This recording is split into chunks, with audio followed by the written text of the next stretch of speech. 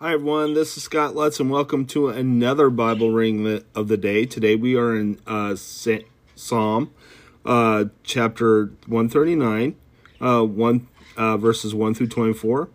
Then we're going to go to Revelation 20, 1 through 15. So let's go ahead and read your scripture. For the director of music of David, a psalm. O Lord, you have searched me, and you know me. You know when I sit and when I rise. You perceive my thoughts from afar. You discern my going out and my lying down. You are familiar with all my ways. Before a word is on my tongue, you know it is completely, O Lord. You hem me in behind and before. You have laid your hand upon me. Such knowledge is too wonderful for me, too lofty for me to attain. Where can I go from your spirit? Where can I flee from your presence? If I go up to the heavens, you are there. If I make my bed in the depths, you are there. If I rise on the wings of the dawn, if I settle on the far side of the sea, even there your hand will guide me. Your right hand will hold me fast. If I say, surely the darkness will hide me, the light will come night around me. Even the darkness will not be dark to you. The night will shine like the day, for darkness is as light to you. For you created my inmost being. You knit me together in my mother's womb. I praise you because I am fearfully and wonderfully made. Your works are wonderful. I know that full well. My frame was not hidden from you. When I was made in the secret place, when I was woven together in the depths of the earth, your eyes saw my unformed body. All the days ordained for me were written in your book before one of them came to be. How precious to me are your thoughts, O God. How vast is the sum of them. Were I count to them, they would outnumber the grains of the sand. When I wake, I am still with you. If only you would slay the wicked, O God. Away from me, you bloodthirsty men. They speak of you with evil intent. Your adversaries misuse your name. Do I not hate those who hate you, O Lord, and abhor those who rise up against you? I have nothing but hatred for them. I count them my enemies. Search me, O God, and know my heart. Test me and know my anxious thoughts. See if there is any offense way in me, and lead me in the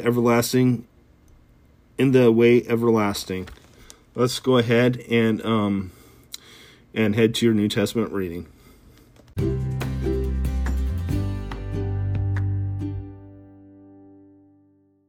Okay, so now we are in Revelation 20, 1 through 15. We are almost finished with the book of Revelation. Once we are finished, I will not be doing another NIV reading with this series for a while, until maybe we're done reading the entire Old Testament. What I am going to do is I'm going to start the ESV, and so you'll be able to hear Old and New Testament on those episodes.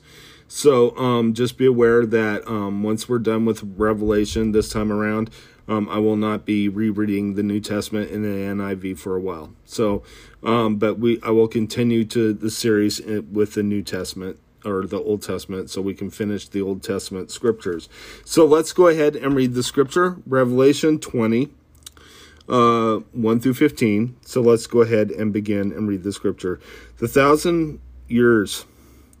And I saw an angel coming down out of heaven, having the key to the abyss, and holding in his hand a great chain. He seized the dragon, the ancient serpent, who is the devil, or Satan, and bound him in for 1,000 years. He threw him into the abyss and locked and sealed it over him, to keep him from deceiving the nations any more until the 1,000 years were ended. After that, he must be set free for a short time. I saw thrones on which were seated those who had been given authority to judge, and I saw the souls of those who had been beheaded because of their testimony for Jesus and because of the word of God. They had not worshipped the beast or his image and had not received his mark on their foreheads or their hands. They came to life and reigned forth with Christ 1,000 years. The rest of the dead did not come to life until the 1,000 years were ended. This is the first resurrection. Blessed and holy are those who have part in the first resurrection. The second death has no power over them, but they will be priests of God and of Christ and will reign with him for 1,000 years. Satan's doom. When the 1,000 years are over, Satan will be released from his prison and will go out to deceive the nations in the four corners of the earth, Gog and Magog, to gather them for battle. In number, they are like the sand on the seashore.